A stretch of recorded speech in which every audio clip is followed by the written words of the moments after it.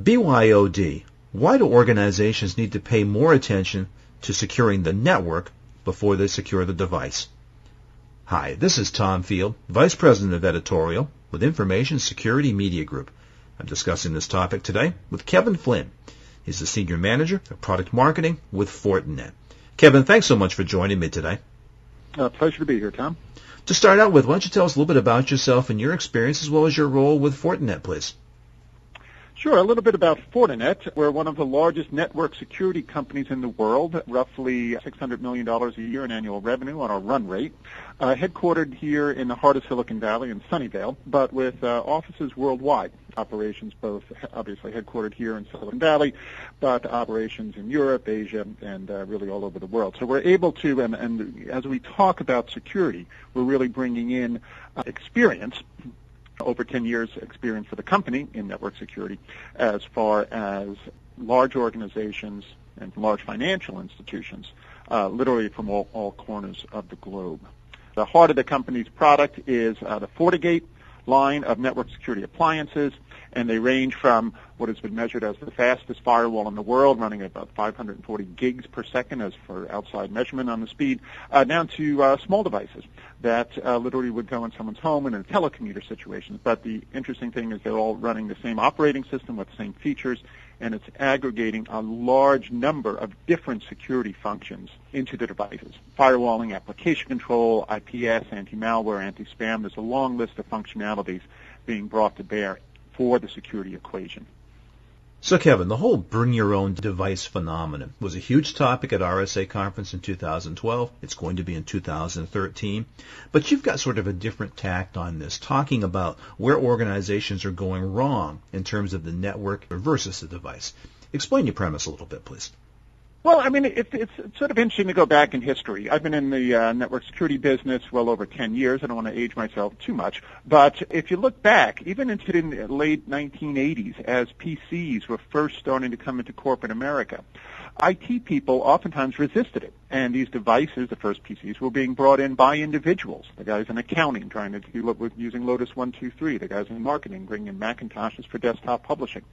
But as the IT department responded to the needs of their customers and their users, they began the first implementations of network-based security. Same kind of thing happened with the explosion of the Internet in the late 90s. Users were driving that demand for information to get their jobs done and get it done more effectively, and the IT people had to respond, and the crux, the fulcrum of that response, that's, besides just, having network access and such, and high-speed network access, was good, strong network security, allowing the users to be more productive. We're seeing the same kind of thing now. People are bringing in their, and want to, for productivity reasons, to bring in their devices, their iPhones, their Android phones, their tablets, to do their jobs. And IT people, the good ones, are responding to that and providing both the device-based security, just as maybe they put in, VPN clients and antivirus on the laptops that were moving around in the, just a little few years ago, now to doing the same kind of thing for network-based security for this BYOD phenomenon. So it's really, the advice to folks is learn from the past, learn from the what was done well in the past, and learn from the mistakes, because it's very similar in many ways to what we've done in the past. Well, Kevin, we're going through a transition now from organizations that were very much focused on securing the device to now focusing on securing the data. Where are they going wrong in terms of securing the network? Well, I think there's a role for both. There's been an explosion, and for mobile things like mobile device management, and that's for good reasons. So there's configuration, backup, updates, provisioning, activation, remote wipe when a device is lost. All those things have a role to play in a good security posture. Now, organizations also have to pay attention to what is going on in the network. And they have to, and sometimes, re-architect their network and starting to treat their local area network more like a WAN, because there's going to be all these kind of devices coming into it. And not all of those devices can they put a client on. They have guests coming in. They have a variety of different operating systems and versions. And so they have to be able to have an environment where some devices, and they have to be able to protect an environment, where some devices have a company mobile device management software, and other devices don't. But the network is critical to both of those scenarios. So talk about what belongs on the device versus what belongs on the network. Sure. Now, for instance, on the device, you want to be able to at least provide good authentication and good secure communication, VPN communication between that device and the corporate network, whether or not it's coming in from someone in a Starbucks, 500 miles away while they're on the road, to someone sitting in their local area network at their desk. Because now there's going to be an explosion of wireless and demands on the wireless network. And what needs to go on the device, again, is you want to authenticate, you want to encrypt that traffic, and in certain cases you want to be able to provide more for that, secure management, remote wipe, secure configuration. What needs to go on the network, though, is a couple of different things. You want to be able to identify the type of device on the network. So the firewall has to be able to say, this is an Android phone. I'm going to have X policy for it. This is the corporate laptop coming in. I'm going to have Y policy. And depending on the user and their organization, et cetera. It's the network intelligence that allows you to have discrete groupings of devices and applying appropriate security policies on each. We've talked about where organizations go wrong in terms of protecting the network and the device. How do they do it right? Well, my advice to folks is start to treat your local area network like a wide area network. You want to be able to perform that identification. You want to be able to perform the appropriate security policies based on that ID, including the identification of the device. You want to be able to put in the assortment of things you would typically see on a perimeter protection. But you want to be able to have this in the local area network now. You want to be able to firewalling, IPS, application control, web filtering, so they're not going to an inappropriate website or a known spamming website, anti-spam information, antivirus, and to be able to have that in the local area network, protecting the network from the devices as they come onto that network. I'm sitting here, I have my corporate laptop, I've got my iPhone and my iPad all at my desk. And you want to be able to have that protection down at the local area network. Now, there's a couple of wrinkles in here. At the risk of getting too geeky, you want to be able to have a firewall that can handle the nature of the packets being pushed from these mobile devices. Mobile devices tend to move very small-sized packets back and forth. It's typically like 64 bytes.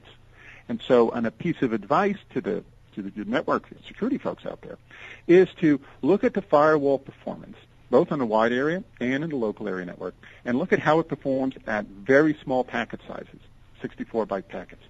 The other thing to keep in mind is per-user licensing. You're going to see a doubling or a tripling of the number of users connecting to your network because the user is now going to have 2 or 3 devices. And I've seen some customers sort of get caught with sticker shock if they're using a firewall device or a network security device that is being licensed on a per-user basis. Keep in mind that the number of devices connecting there, the number of users, is going to be skyrocketing. So you're going to see more bandwidth, a lot more bandwidth with bandwidth consumption, bandwidth in 64-byte packets, and the total number of users is going to double or triple very, very quickly. So there are ways to re-architect and things to keep in mind as you prepare your network for these new generation of devices. Let's talk about the results that organizations can see by approaching the network security better.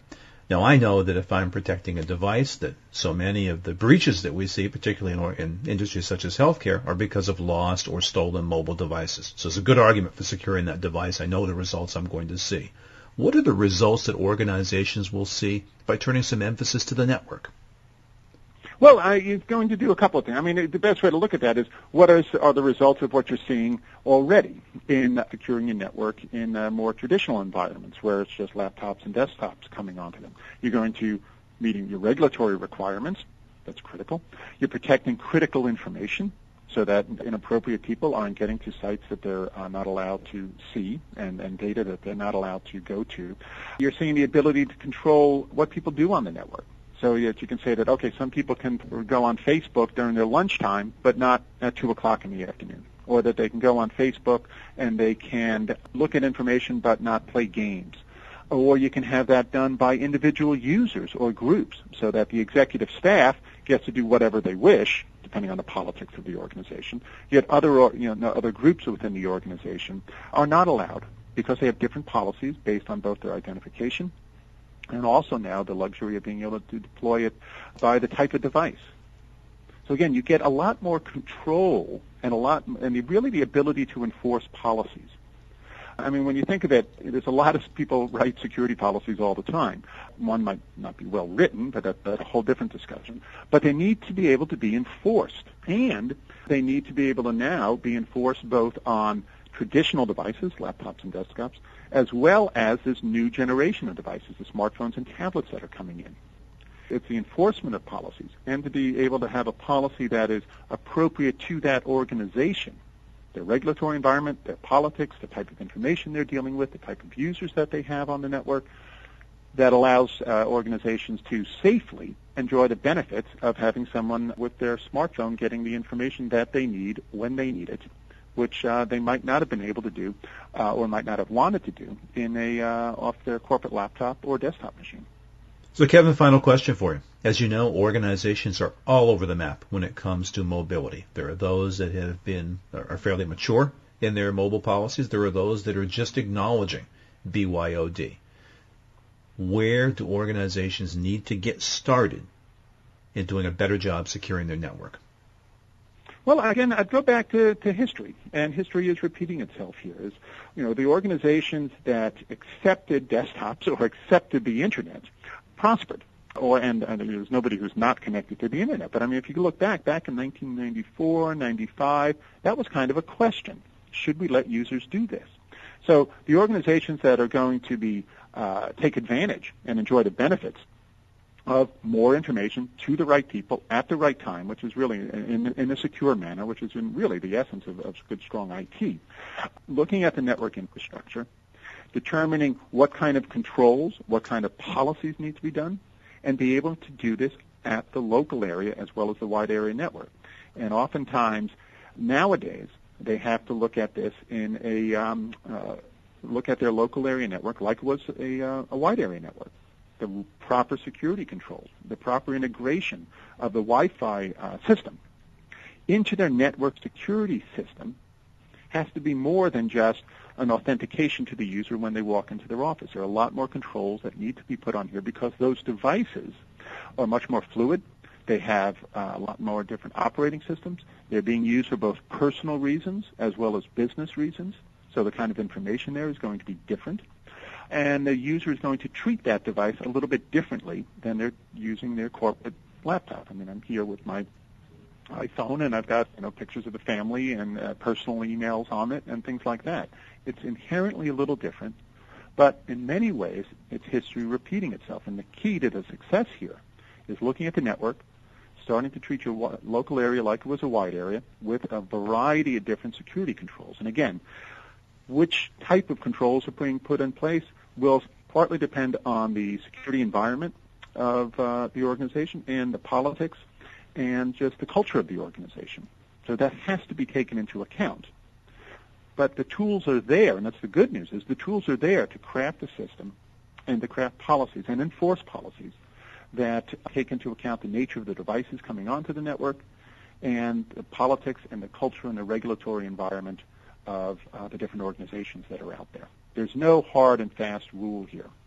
But the good news is there's tools that allow you to do it for your environment and customize it accordingly. Great insight. Kevin, thank you so much for your time and your thoughts today. My pleasure. Anytime. I've been talking with Kevin Flynn. He's a Senior Manager of Product Marketing with Fortinet. For Information Security Media Group, I'm Tom Field. Thank you very much.